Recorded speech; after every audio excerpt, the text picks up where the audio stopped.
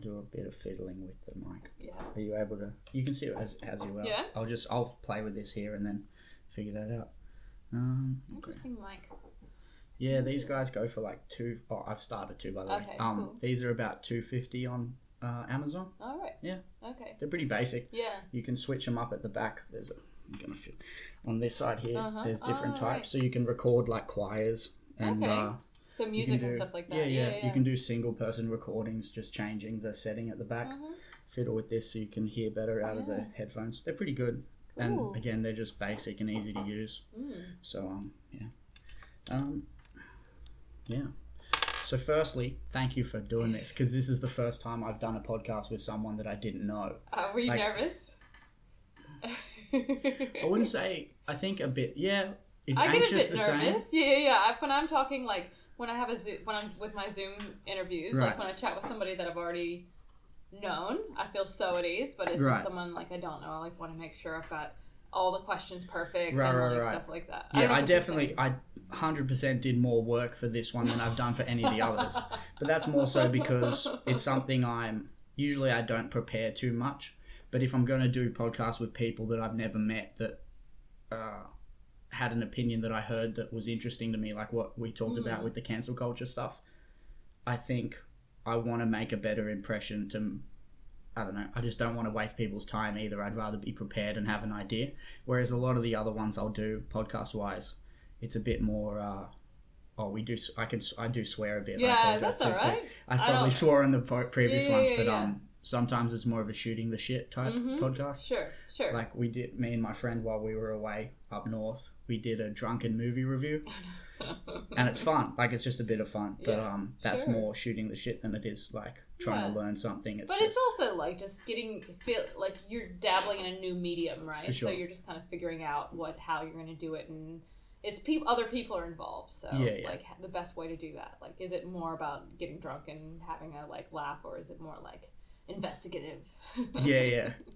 I'm not sure what it'll be yet. I think I'm still trying to figure out like finding my voice in this.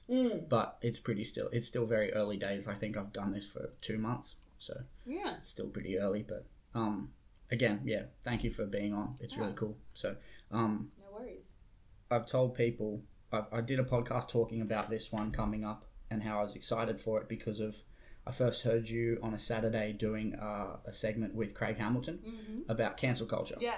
And I'd never read those articles before or learnt really much about them because I don't really follow the news a lot anymore. It's very hard to keep track of it. I would follow it when my sister was in journalism because like that was her job. Yeah, so I like supporting her articles. Like that, for sure. Yeah. Like she wrote a bunch of stuff. This might give who I am away, but she wrote a bunch of articles when the Royals came to visit. Oh right, because they came through where she works, and she Isn't that funny? Yeah, she got to shake Meghan Markle's hand. Right. That's her claim to fame.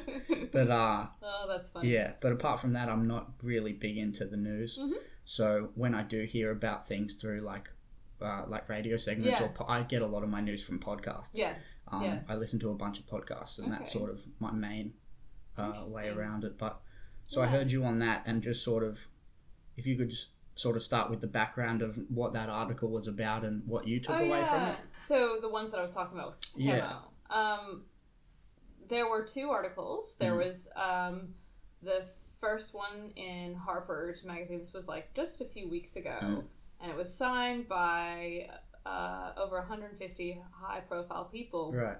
They didn't actually use the phrase cancel culture, and I think I read that the original version had cancel culture, and they took it out because that's, I guess, a controversial word. But it was a bunch of different people in high profiles, but very different opinions. Yeah, for sure.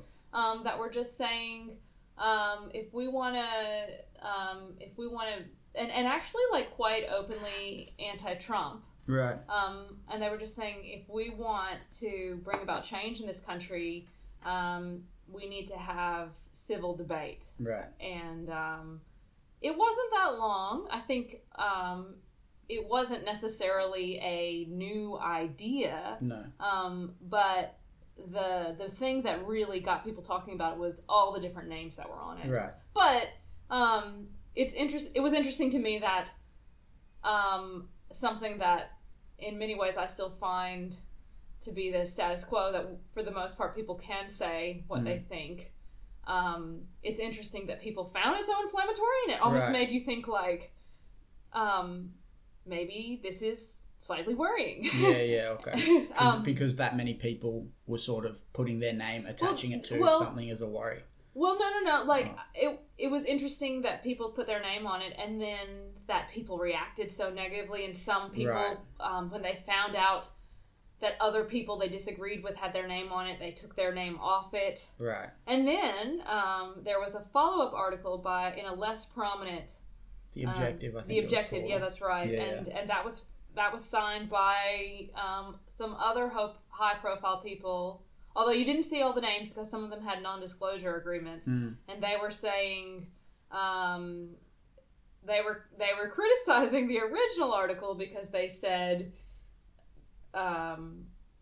people in power are signing this, and we want to hear from the disenfranchised and the marginalized. And one critique of it too was the lack of, I guess they said, diversity in who was signing off on it too.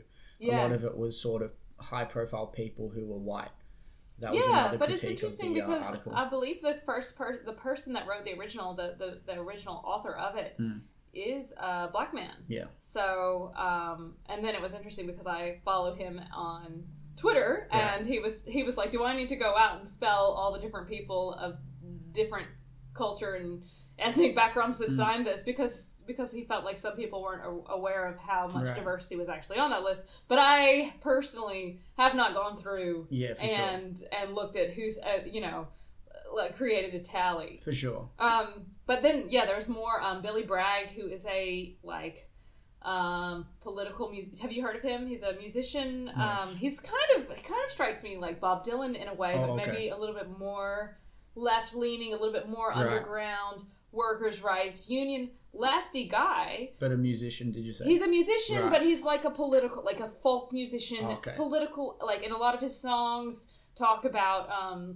injustice. I'd say he's an activist as well. Yeah. And he said, like, they were, like, the people in the original Harper's letter were, like, the gatekeepers of power. And he was like, we need, quite, as you might expect, a radical left folk singer to say, we need to rebuild from the start. And,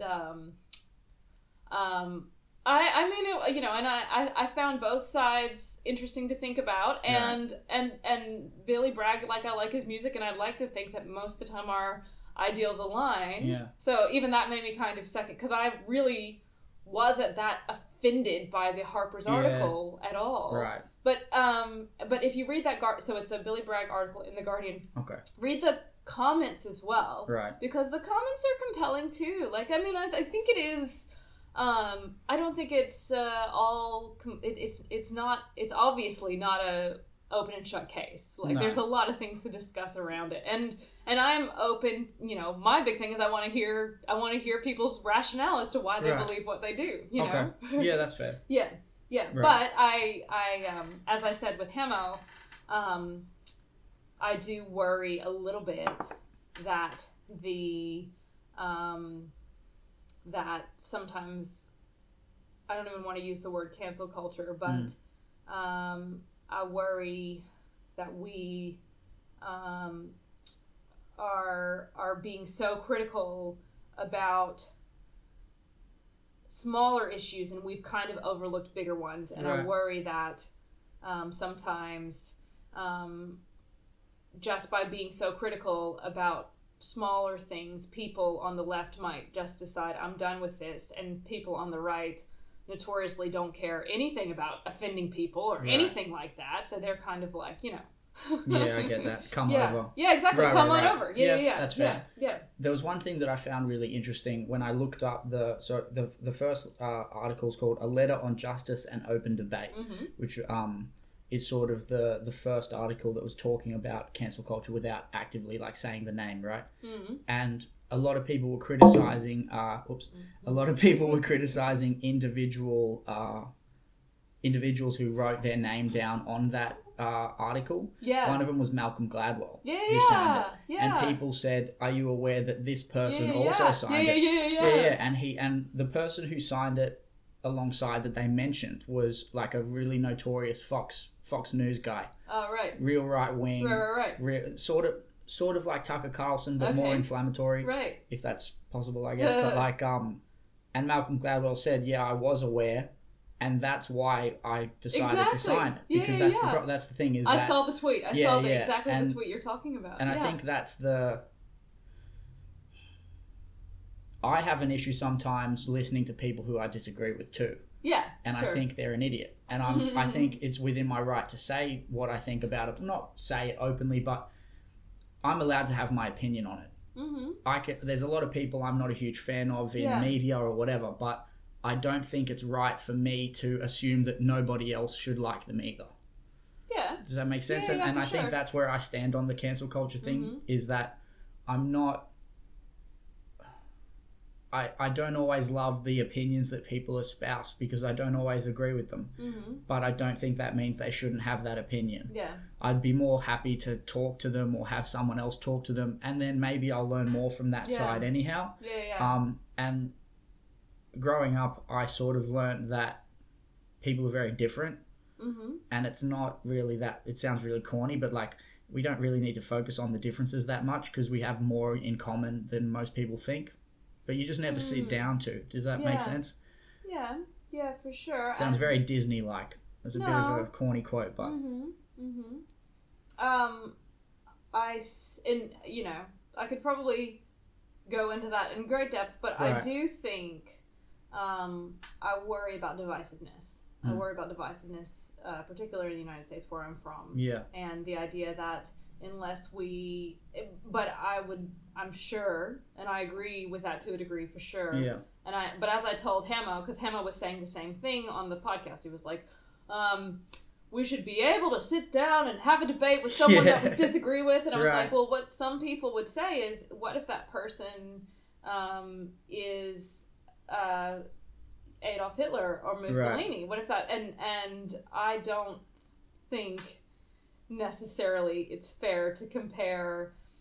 even someone on Fox News, which I can't stand, but to Hitler, but it's a stretch. It is. I mean, that's probably Fox News' opinion that I disagree with. Mm-hmm. But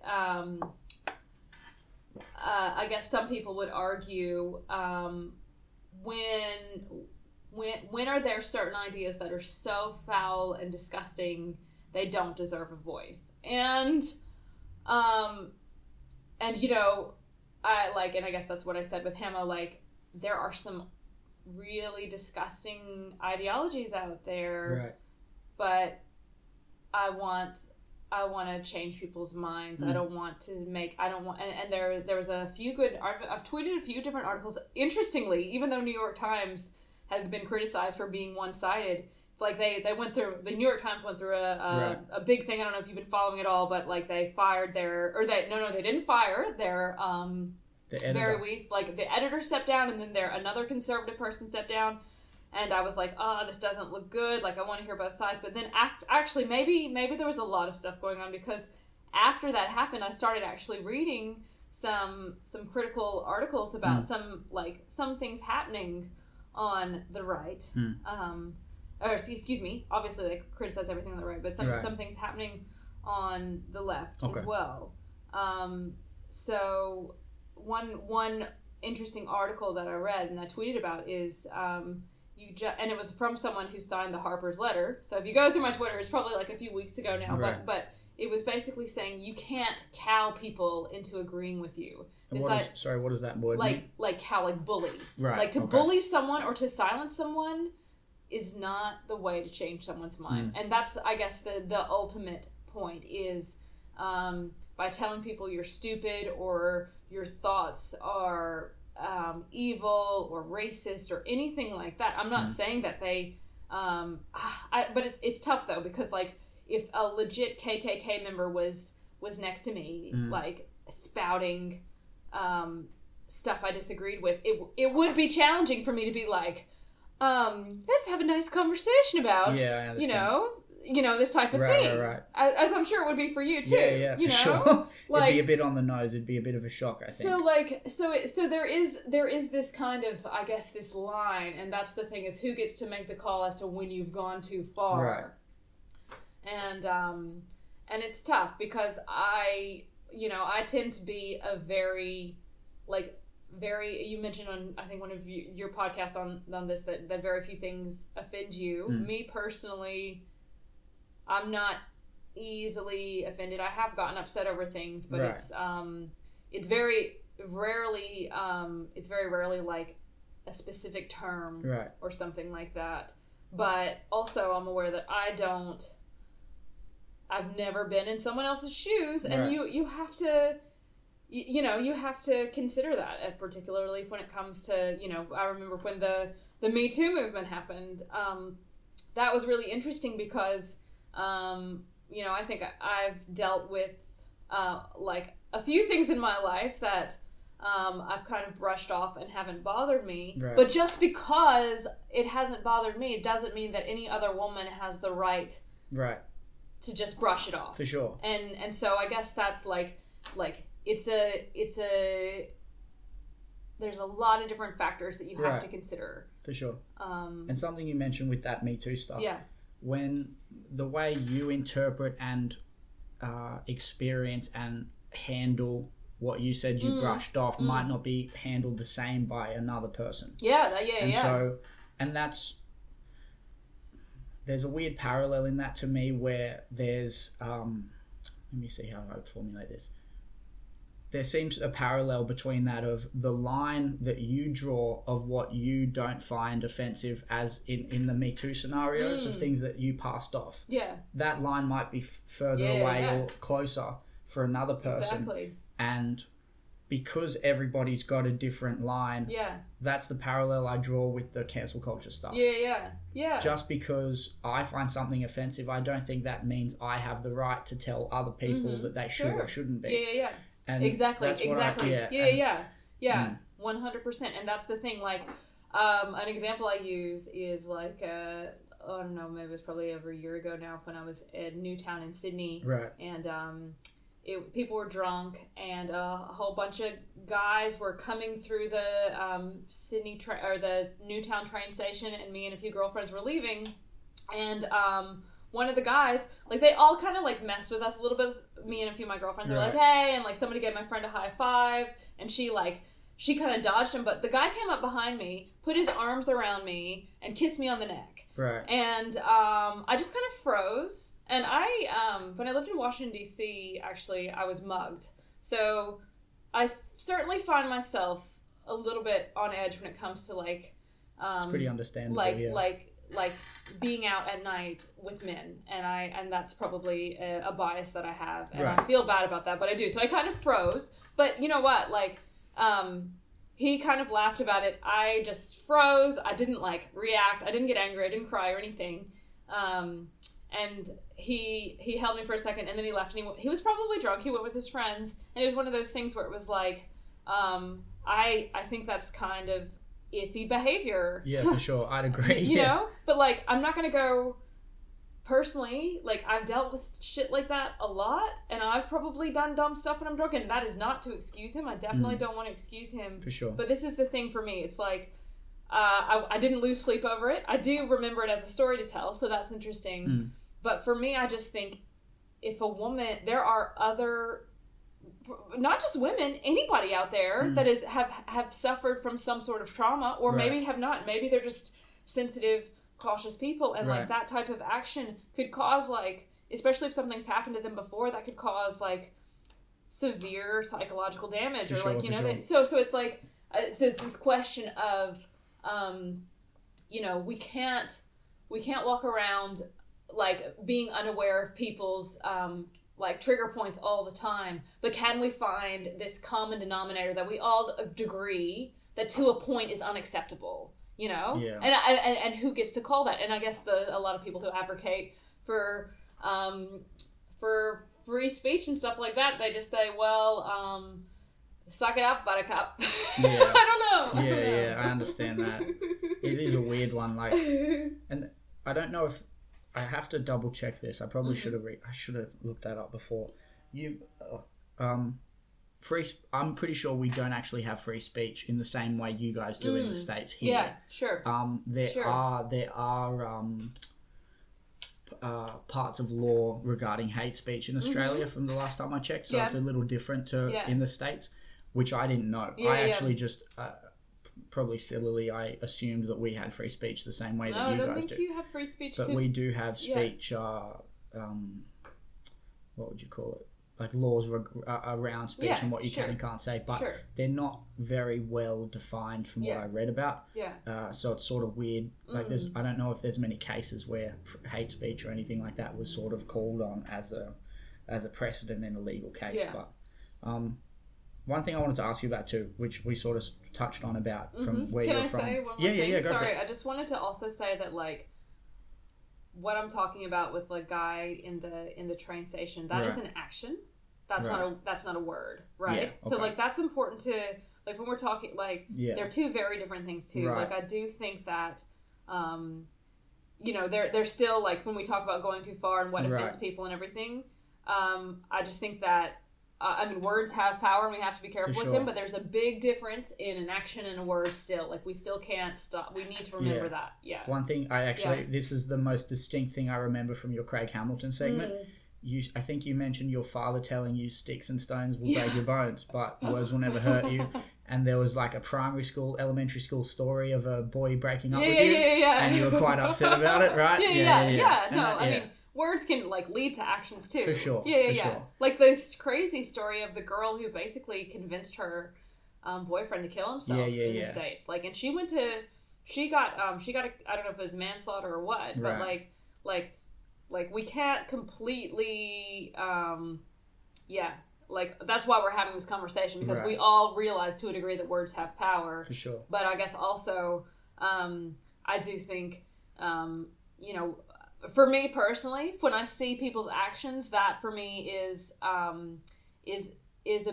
just as big of an indicator as people's words. But it's funny because if someone has a huge platform and tweets a few hateful things, you wonder about that versus, like what influence does that that thought power have compared to somebody who gets in a fight with someone else on a Friday night? I don't know. They're interesting things. Yeah, for sure. Yeah. The distinction's good though. Like I think it's an important distinction to make. There's physical things and there's words. Something I in and out of high school I did quite a bit of therapy.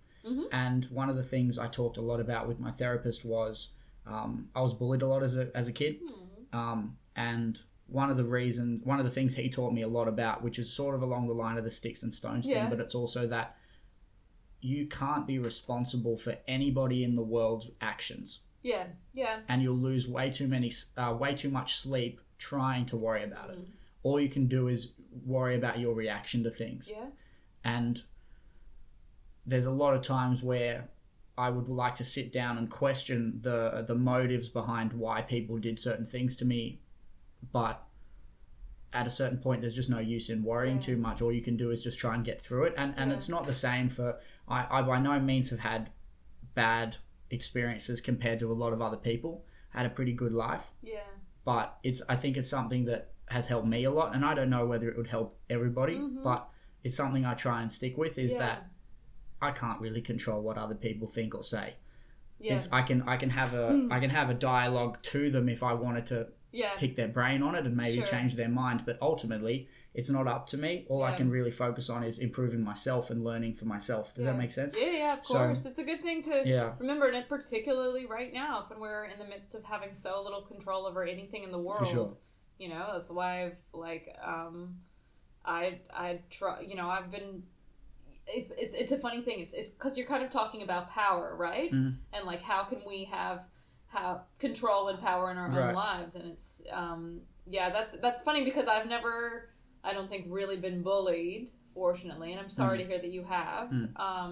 But I think that I want people to like me a lot. I'm kind of a slave to wanting, and it's a problem because I want to be a journalist, right? So I want to be try to give like accurate information, but I also never want to say anything that will hurt anybody's feelings. Right. So like, just interesting. Like, how do we find? Yeah. It's a good. It's good. Interesting what you're saying. Yeah, a lot of what the reasons I got bullied as a young kid was because I cared so much, and I sort of had to get good at pretending I didn't care what people had to say, and then that turned into more of a confidence that I legitimately didn't mind what people had to say about me because I can't control it. Yeah, I just try and be good to people, and if I'm good to people, I know that I'm making an effort. Do you know what I mean? And if I'm doing what I think's as close to my authentic self as I can, I sort of feel like I'm on my way. Yeah. If that makes sense. I read a lot of self-help books, if no one hasn't noticed, but like, yeah. I love a good self-help book. Yeah, for sure. I actually think probably maybe I was once bullied in a work situation. Right. And it was awful. It was actually one of the hardest times. Like, I mean, and it's lucky, like, how lucky am I if the only time that I've ever felt bullied was in a place where I got paid, right. You know? But I read... that I remember the Christmas that I was employed in that job, I went home and I read several different self-help books, and it was actually interesting because I don't even know necessarily, I couldn't tell you, there's a very famous guy who's written a few ones. He's in Highly Effective People, Tim Ferriss. Is that who it is? I think it is, I don't know. Seven Habits of Highly Effective People. I think it is Tim Ferriss. Is it? Okay. I feel like he has another, I don't know. We don't have to look it up. Yeah, I apologize. No. You're probably right, but for some reason I imagine it's someone else's name. Right. But Stephen Covey. Isn't it Stephen Covey? I'm not sure. Okay.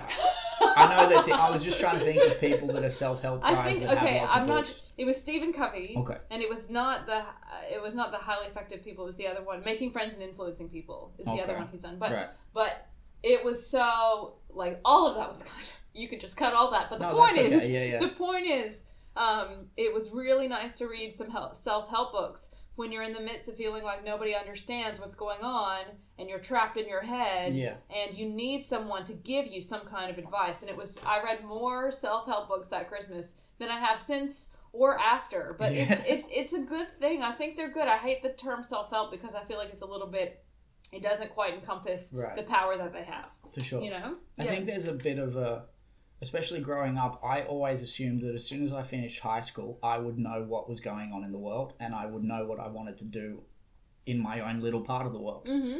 And I sort of assumed that I would stop learning at that point too, and that I didn't need to learn anything else, which is horseshit. Like, obviously. You're so young too. You've got so much to learn, young Exactly, right. So I think some people think of self-help like, oh, what do you need self-help for? But I think it's a bit of an asinine way to think about it. Yeah. Because I don't think you should never, it's sort of the reason the podcast name is Smallest Fish in the Room. My first job out of high school I was a glorified cleaner. I would wash bus shelters for advertising companies. Okay. So there's these big bus shelters in Melbourne with like a poster inside it. I would put the poster in and I would clean the shelter. Okay. Squeegee it. I had a pressure hose. It was a night shift job. And most people... bus stops at night. At night, right. Oh, boy. In all parts of Melbourne. Yeah, sure.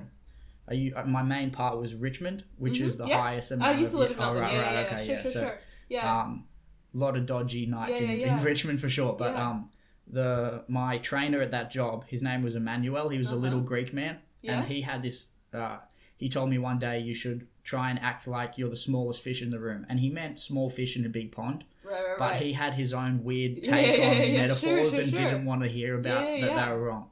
Yeah. And the idea of it, he was a good human being. But he would talk about how you want to come into any situation and be humble enough to take advice or critique on board, because that's the only way you're going to improve on yourself. Because sort of go into any room and assume that you know less than everybody there. Yeah, that's interesting.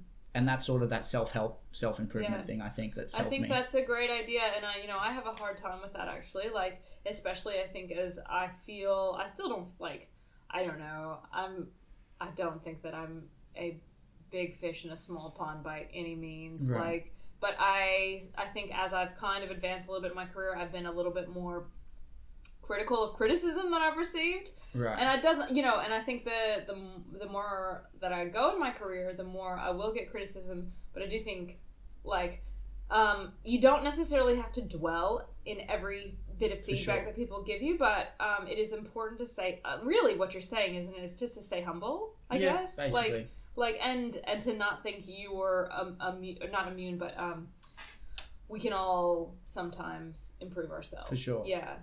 And I like that. I like that. And I used to work as a cleaner up in Port Stevens, actually. Right. Okay. So. And where in Port Stevens? In a hostel. I cleaned a hostel in exchange for accommodation. Right. And it was wonderful. Do you know? I used to work in a hostel too. Really? Samurai? No, not that hostel. Sorry, okay. Back in Canada. I worked in a hostel as a housekeeper. Oh, right. It was great fun. Yeah. Well, actually, it's funny because I'm a very messy person. But, they gave me a caravan to sleep in. Right. And where in Port Stevens is the hostel? Like, it's off of Frost Road. Okay. They're like the loveliest couple and family, but it is a cleaning things in general is a humbling task. Very humbling. You know what I mean? Yeah, for sure. It's good. It's good to do. And it's kind of, you know, you can't forget your roots, sort of. But it's funny, like, Hemo has some interesting thoughts on criticism and praise. Right. One thing he says, and he's kind of like a mentor to me in some ways. Like, I do, he's very different to me, but he's been in radio for a long time, and I do value a lot of what he says. But he says you have to treat, he says, and this is different to what you're saying, but he says you have to treat praise and criticism the exact same way. Just, like, kind of let both go. There's a quote that's very similar to that by, I think it's the guy who wrote the Jungle Book.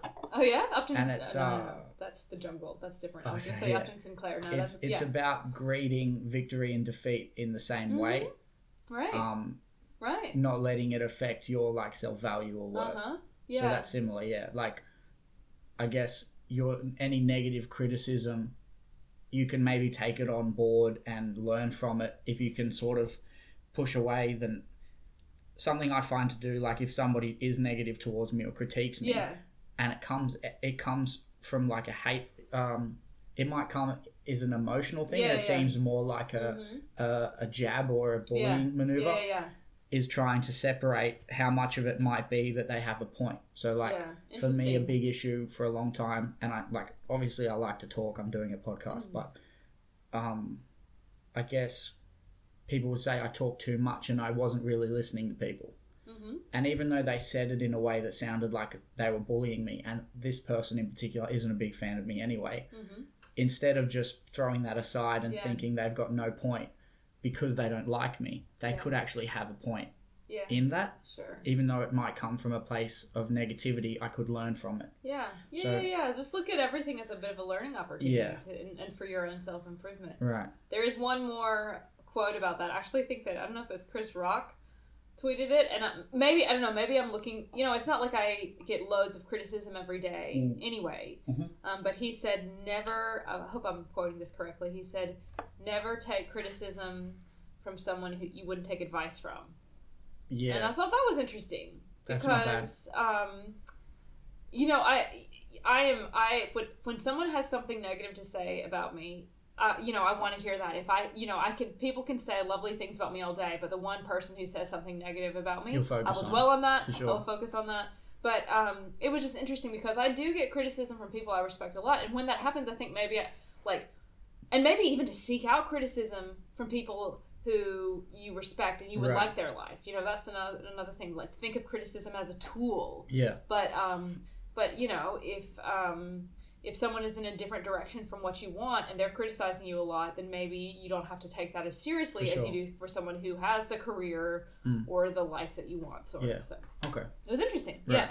And so you talked a little bit about the journalism world and Hamo being a mentor to you too. I wanted to ask you, because about 5 minutes in, I realised I didn't start with the first question, which was like your background. Oh, yeah. And so... Well, that's okay. We jumped into the deep stuff. That's cool. Woke. So I wanted to learn sort of like... So you grew up in the States? Yeah, I grew up in South Carolina. South Carolina, okay. And that... So there's South Carolina and there's North Carolina. That's right, yeah. Are they both in the South? They are, yeah. Why is there a separate? I should not. I think there was a little bit of a, you know, it's kind of like, I think there's a Virginia and a West Virginia. Like, Right. I don't know if there was. I should know more about the history okay. of either of them, but Right. there is a bit of rivalry between South and North Carolina. Okay. But they're both southern. I'd say one big difference between the two. There's a little bit of tiny mountains in South Carolina, but there's some bigger, more beautiful Appalachian mountains in North Carolina. Like they're Right. both part of the Appalachian mountains, but North Carolina has a bit more. Would it be topographical diversity? The land, like you can have mountains in the west and then the oceans in the east, where South Carolina is definitely a little bit more beach focused. Charleston, Okay. there's lots of beaches that people go to in South Carolina. Right, okay. But they're not hugely different. I think North Carolina, just to give you, if you're thinking about politics, Barack Obama won the 2009 election, or excuse me, I guess it was 2008, yeah, and he started in 2009 with the help of North Carolina. Right. So it's a swing state, and I was living in North Carolina when he was elected, so I was one of the North Carolina swing state voters, so that was quite exciting. Who was he against in 2008? In 2008, it was John McCain. Obama versus John McCain. 2012 was Mitt Romney? Yes, that's right. Yeah, okay. Yeah. Right. Very good. Very good. You know, Americans cannot tell you anybody who's running in Australia. Right, okay. That's a generalization, but I think it's pretty true. Right, okay. So very good. Okay. Especially because you're like 23. Yeah. So I got into podcasting when I was 17. Okay. And a lot of the podcasts are like sort of revolve around self-help, but I listen to like one in particular that's political, and they have a lot of political candidates on and stuff. Yeah, so but it's interesting to me. You wouldn't. I like politics. Like you wouldn't have been able to vote when Obama was even in office. Yeah. But he was a big deal here. Oh, like, he was it was huge. a big news thing. Yeah. I followed it on one of the news channels in Australia at the time too. But so you were born in America. Yeah. And you've lived here how long? 10 years. Over 10 years now. Or right around. So, no. Yeah. I came over here on a working holiday visa in 2000 to Melbourne in 2010. Right. Yeah. I like how you say Melbourne too. It's closer to us than the Americans. I know. It's weird. And it's Melbourne. It's weird because I speak... I think a lot of people don't think I sound that American, and I still find it a big part of my identity, but a lot of people think I sound a little bit Australian at this stage. It sort of like flits in between an American accent and an Australian accent. Certain words I'll pick up and it sounds more American. It's got a bit of a twang. I hate it though. I hate it because it's still like I don't want anyone to ever doubt that I'm from the United States. Like it's just so it's a big part of your identity. Okay. And like when my partner and I went back, like who is Australian, when he and I go back to the States, it's been really weird because sometimes people have presumed that we're both Australian. Okay. And it actually makes me upset a little bit because I'm like, no, I'm from South Carolina. Right. Could you explain, is South Carolina a place with a very strong like identity? Well, it's just I guess it's the South. Surely you'd meet a lot of South Carolinians that are very proud in their identity, but it's not that I'm not hugely proud to be from South Carolina at all, but like I told you earlier, I worked as a tour guide in Kentucky, right? And like the stronger my accent, the better they tipped me. So it's just kind of like I've always and when I was in Kentucky, like when I went to school in North Carolina, they knew us from South Carolina. Right. I don't know. It's just like it's been interesting because I have always identity is funny, right? Because before I left South Carolina, I didn't know that South Carolina was a huge part of my identity. Then I went to school in North Carolina with a bunch of people from California and New York that made fun of certain phrases that I said sometimes, not often. Right. But I realized that whether I liked it or not, South Carolina was part of who I was. Then I lived then I went overseas, and after I went overseas, it was like, right, you're an American or a United States citizen, and you're gonna have a certain perspective sometimes, whether you like it or not. And it's not that I'm like, I don't cling to that, but I don't like for people to not understand that about me either. Right. Yeah. Okay. And so you came over on a working holiday visa, and you're still here. So how did that happen? It involves a few things. An ex-boyfriend was in there. A lot of back and forth. So I came over and then I didn't stay the whole time. I was back in Kentucky in my tour guide job, back and forth. And then my ex got a job in Newcastle, and he and I moved here. And then we split up. Right. And then he was Australian as well. And then he went to the United States. And I Right. stayed here, so we did a bit of a swapsy. Okay. And I stayed, and then I got with my current partner, Right. and I started working in my field. And, Okay. yeah, I guess the rest is kind of history. Right. But it was a big, like, the whole thing.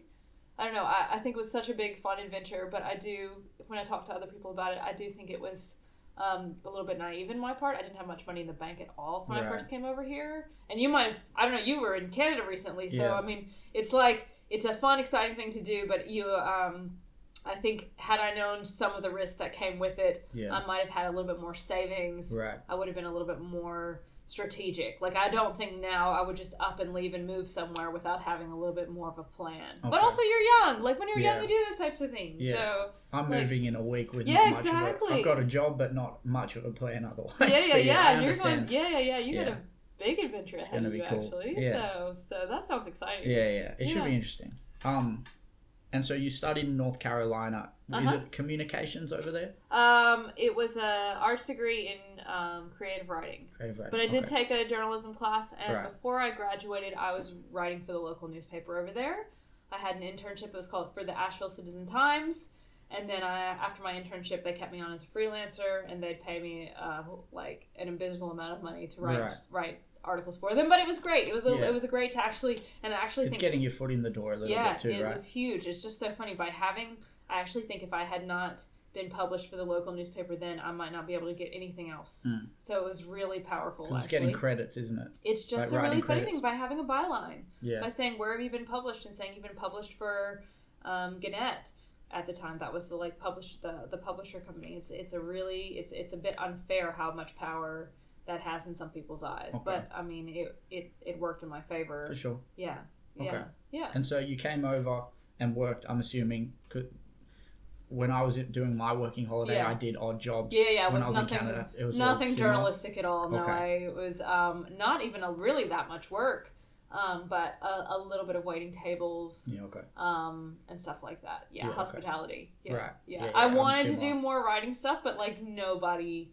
I don't think when you're a working holiday visa person. Like, I don't think anybody's that, like, your visa is up in a year. So, like, why would they want to hire you? So, but I knew that was going to happen. I was like, I'm just going to be a starving artist and write. And I did write a lot. Right. And stuff like that. So, there's a bit of romanticism to a starving artist. Yeah. It's a funny expression. You're grinding almost, and you're sort of hustling to get by, but you're doing the thing you love. Exactly. And, it's very romanticized. Yeah. I don't know. I was definitely, like... there were definitely like a few interesting moments in the hospitality industry where I was like, oh, and the other interesting thing was after I graduated, I worked for just under a year in Washington D.C. For the Wilderness Society. I was in comms, and I had my own office, and that's awesome. I was paid like minimum wage, but still to be an intern and be paid. But to have an office, who cares? Yeah. That's epic. No, but it was just funny because I remember like polishing cutlery in Melbourne and like feeling like exhausted and being on my feet all day and just thinking about that office that I had and being like, what did you do? That's fair. And so you're who made you want to be a journalist in the first place?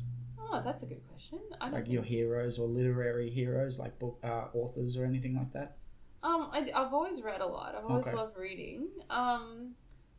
But I've also always, this is a bit, I don't know, I've always felt like I have things to say. Right. You know, so when I was in high school, I wrote for the student newspaper. And actually, even in high school, I did a week with the local Free Times newspaper where I wrote around with the journalists there and stuff like that. It's always been like, this is so cool, like with this medium, when you have, like this is where they actually care what you have to say, right? In a way that, and also it's interesting that I've been doing more like vlogging and doing more stuff on radio because I actually feel much more confident when I'm writing than when I'm talking because I can think about it and I can see the words in front of me, right? And this new stuff that I've been doing is kind of I still feel like I have things to say, right? But when I'm writing it, I can look at it and I can move stuff around and I can decide exactly how I feel like I can be the viewer more. Where this is a bit more word vomit. Where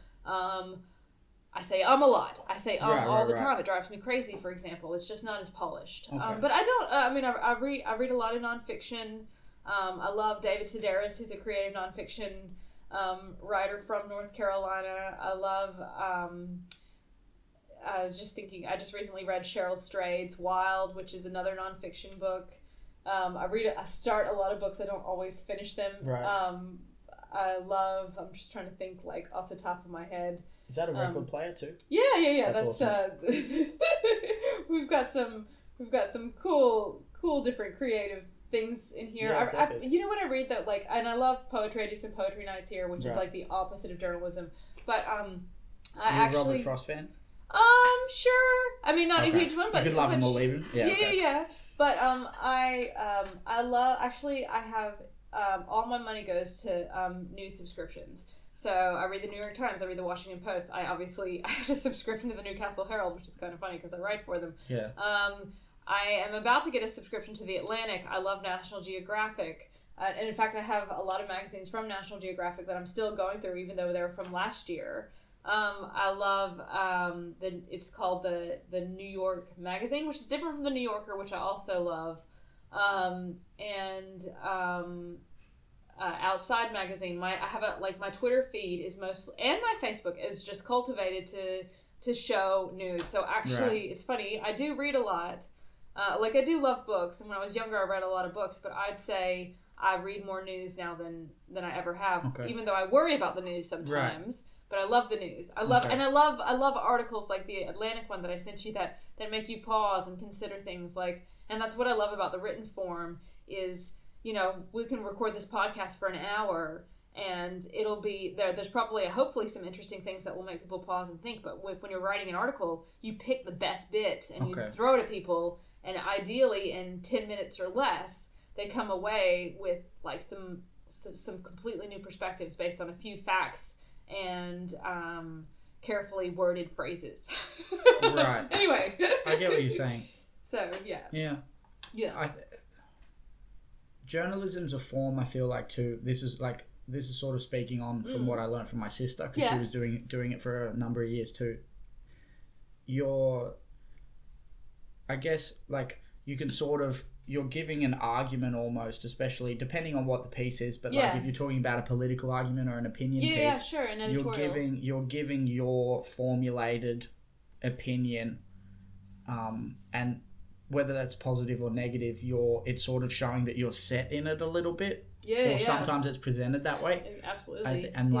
There's positives to the fact that you can plan and know what you're writing before it goes out. Because I've been worried about things for this podcast, and I understand it's not a big thing. It's not. But it's there. It's there, and it's going there forever, to be, right? For sure. Yeah. And the Cancel Culture podcast I did, I don't know when, like a month ago, I was a little worried about doing that in the first place.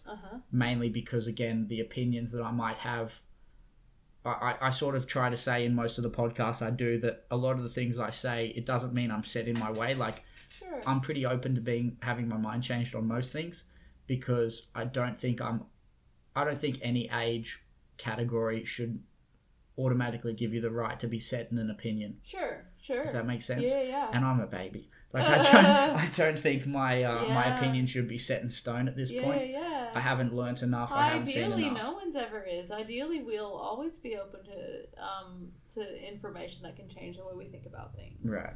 Yeah, but that's interesting. Like, you right now you want to be careful about what you say, but I don't know. I think you'll be all right. Yeah, for sure. Yeah, it's more so. I think I put a bit of. I try to measure it a little better, just so once I know I've said it, I'm a bit more sure that it's something I want to be putting out there. If that makes sense. Yeah. I mean, yeah. It's once it's out there, it's out there. But sure. I want to give people the benefit of the doubt, and I hope that a lot of people are the same way. Right. Yeah. We got to hope for that. Yeah. One thing I wanted to ask you too. So an experience my sister had working in journalism while she was that they had a lot of issues with their local demographic of readership, who were sort of upset as they transitioned over to digital. Mm-hmm. And it's never something I've really sat down and asked her about. Can you sort of give me your take on where the transition began? Do you want to understand? Yeah. Well, I remember when I was writing for the Asheville Citizen Times over a decade ago. Right. You can have some more coffee. I'm going to quickly grab some. Yeah. It might not be hot anymore. That's fine. Keep me awake. You're going to be awake. Oh, yeah. I think that even when I was, 20, not even 20 years old, I think I was maybe 20, right. The age of 20 when I was writing for the Asheville Citizen Times. And even then, they had the print version and you could read it online as well. I think at that stage, like, almost all articles would have been free because the internet just wasn't as common and the people that were buying the paper were still so many. Right. It wasn't the majority. Yeah, right. But I remember even when I was in DC, so that was just the year after that. I was working in comms then, not in journalism, but I just remember at a restaurant somewhere, and some guy was like, "How do you feel to be in a dying industry?" And I'll never forget him kind of saying that. And I think it's I guess I just believe we've got to be adaptable, right? And I think the Herald has. I think that they had to introduce a paywall. I think most places do. I get frustrated because I wish that there was some sort of way where you could pull articles from everywhere on the internet and just read them individually rather than having subscriptions to each places. Yeah. But I think there's something nostalgic and romantic about print journalism.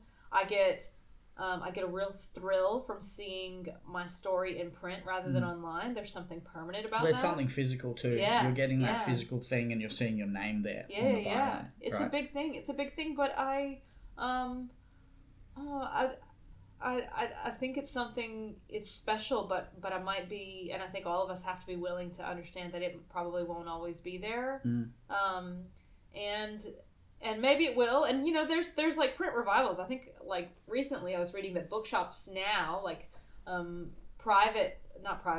small bookshops, not like corporations, but small bookshops are having a bit of a revival. So anything can happen, and I love it, but just being willing to adapt and encouraging, like, I worry that, like, older people who are used to having the paper every day with their coffee, like their physical paper in their hand, are not going to understand the idea of reading the same news on their phone. And that makes me sad because it's still the exact same information. It's just a different way of processing it. So it might be a generational thing where we like slowly phase. I mean, maybe it'll keep going. Yeah, it's a funny one. It's fascinating, and it's really interesting because when it does go online, suddenly that information is available to everyone. It's not just your local newspaper. Like, I could get a subscription to the I could easily read the Asheville Citizen Times from here in Newcastle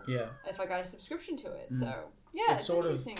It's opened up, I guess, a global market if there's the potential for it, if that makes sense. Like, you can read what someone has to say in New York. Which is powerful, but kind of, interesting because there's a lot of global ideas and stories that are floating around, and if like one story goes viral and you'll see local newspapers reporting on it. But I worry sometimes we're all talking about big picture issues, but sometimes small but important votes that happen or situations that happen in small towns, people miss it. And so like when that was a way to keep up to date. So it's a fascinating thing. And it's there's pros and cons, and I think it won't be until 10 years from now that we can look back at this time and be like, oh, we should have been trying to protect our local small town newspapers more. Or we say, wow, we should have just let that go, and we should have jumped on this new technology faster. So I digress. No, it's okay. It's a weird one for me because I understand I love CDs. I've still got a lot of CDs, and there's a nostalgic factor to it. But I still have all my articles, like not necessarily my Helms of the Week. They're not as special to me, but like the big articles that I do, I still go out and buy the print paper. Even though I have an online subscription where I can see it and I can continue to link to it. But also, like, you don't know if something will happen and it'll go away right. too. Like I downloaded a while back all my articles from the Asheville Citizen Times, and they were like scanned in versions of the print because I don't. It's funny because we say nothing goes away if it's on the internet, but at the same time, it actually kind of can. Right. You know, like someone can take down the whole website, and then like, you know, that's why people freak out about of their website getting hacked and like losing like, you know, years worth of blog posts or all those types of things. So, for the articles, it could be an idea to like have them printed on like small canvas. Yeah, that would be because it seems it might even it starts looking like a piece of art too, but like just as a record. Sure, for sure, yeah. Well, I have them just in like when I was looking for jobs in the States after I had kind of wrapped up my internship / freelance gig with Asheville Citizen Times. Right. A wise woman was like, "You need a portfolio, and it needs to be physical." And I just got a booklet with like plastic sleeves, and I just cut out all my articles and put them in there. And I might even be here somewhere, and it's like so ratty, and the newspaper's so faded. But I was really grateful to her for that because it meant that if I ever got called into an interview or anything, I could say like, these are it's right like here. Having certificates for a job when you're like doing an interview. Yeah, and also it's like a little bit of history. For sure. Yeah. Just remembering your roots a little bit. For sure. Yeah, exactly. How much time do you have? Well,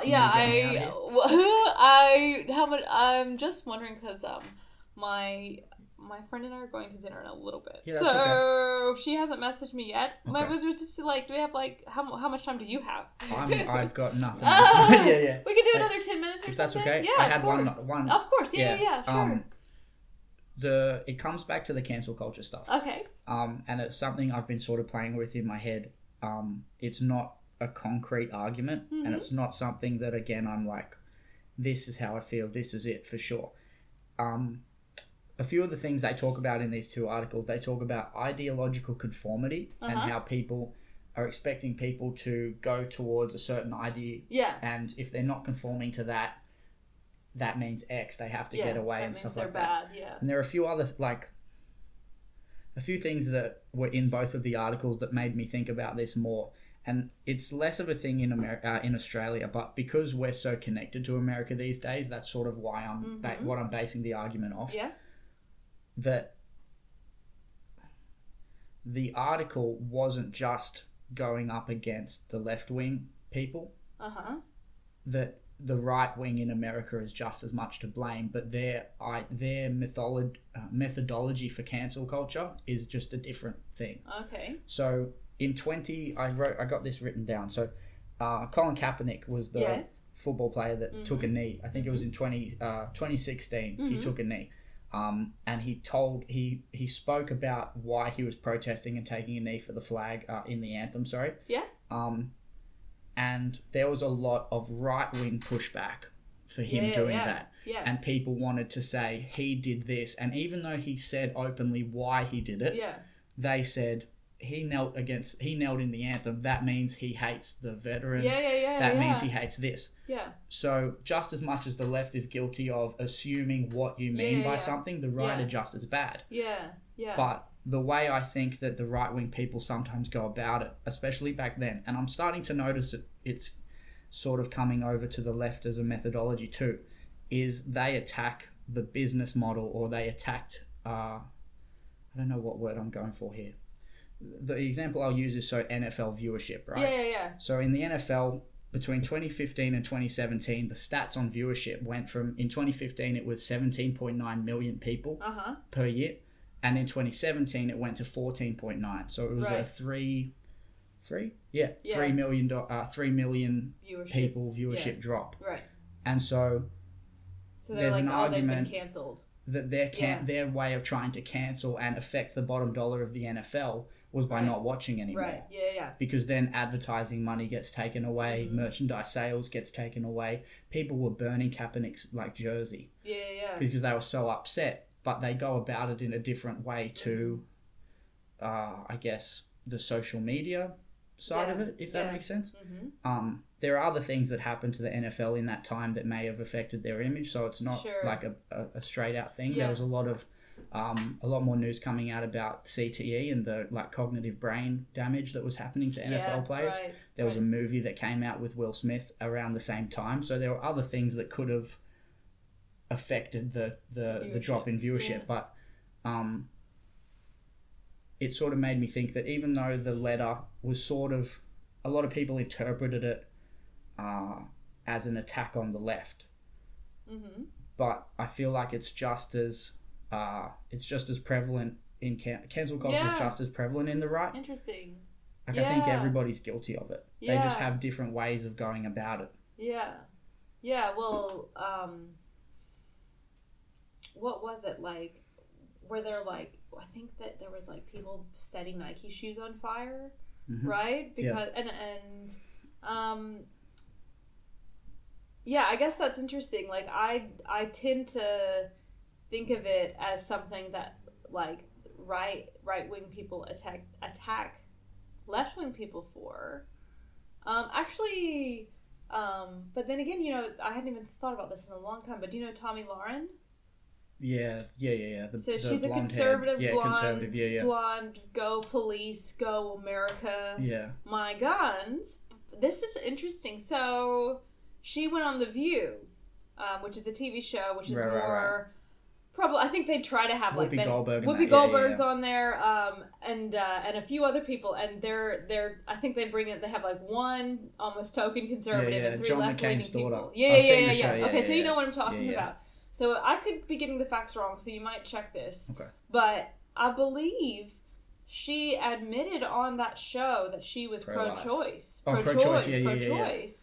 And then Fox News cut her show. Mm-hmm. And then there was all this stuff about, did she get control over her own Facebook account, or did someone else, and everything. So actually, you're totally right. All she said was, I think it was a very classic libertarian views, where you keep out of my guns and keep out of my uterus. Mm-hmm. And to a degree, it wasn't people that canceled her though. It was Glenn Beck, I think. Okay. I don't know. It was that another. I don't know if it was Glenn Beck, but they tried to pull her platform. But if you look at her Twitter account now, she's still doing plenty of things and she still has plenty of followers. So I don't think she was completely canceled. But I guess it would be interesting. It would be really interesting to look to think of it less, and it could possibly be a really positive thing to think about cancel culture as less of a right wing, left wing thing, and more of just a tactic that people are trying to use to silence people. Yeah.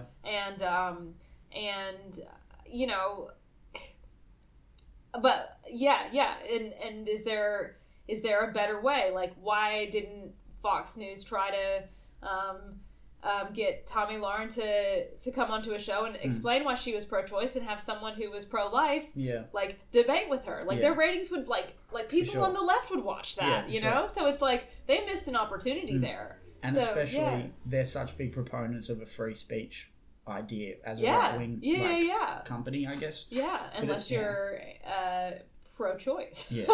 And I think interesting. That's the thing. Very interesting. Yeah. Yeah. Because I wonder a lot about that and you just touched on it, is that we shouldn't look at cancel culture as a political thing. Yeah. We should look at it and question, why are people this upset about all these things? Yeah. Because everybody from any perspective is choosing or allowing something to upset them. Yeah. Why? Why are we making it pick a side? Yeah. Kind of. Yeah. It's more a people problem. Yeah. Yeah. In my eyes. Yeah. Because it doesn't matter what political side you have. Sometimes people just get angry at stuff. So. Yeah, and we don't it is interesting because there's and I think we all kind of worry that maybe there's something that's not inflammatory now that might be later, and you never know what's going to happen, but for sure. But I think intent matters. I think intent matters as well. But that is a very interesting point that I hadn't thought about much before. So I think that's a great kind of question to end with, perhaps. So for sure. Yeah. You got your dinner. Well, not just yet. That's all good. No, that's fine. We've been going for a while. I didn't check the time, so thank you. I appreciate it a lot. That seriously. was a lot of fun. Yeah, it was awesome. Beautiful. Cool. I'm just quickly doing the recording again, so you can plug all your stuff. plug whatever you want to say. Okay. Tell everybody who you are, that sort of stuff. Oh, yeah. I'm Alex Morris, and you can find anything that I'm working on my social media. So if you just look on Facebook, Twitter, or Instagram for Alex Morris Write, WRITE, you should be able to find it all. Okay. Thanks. Beautiful.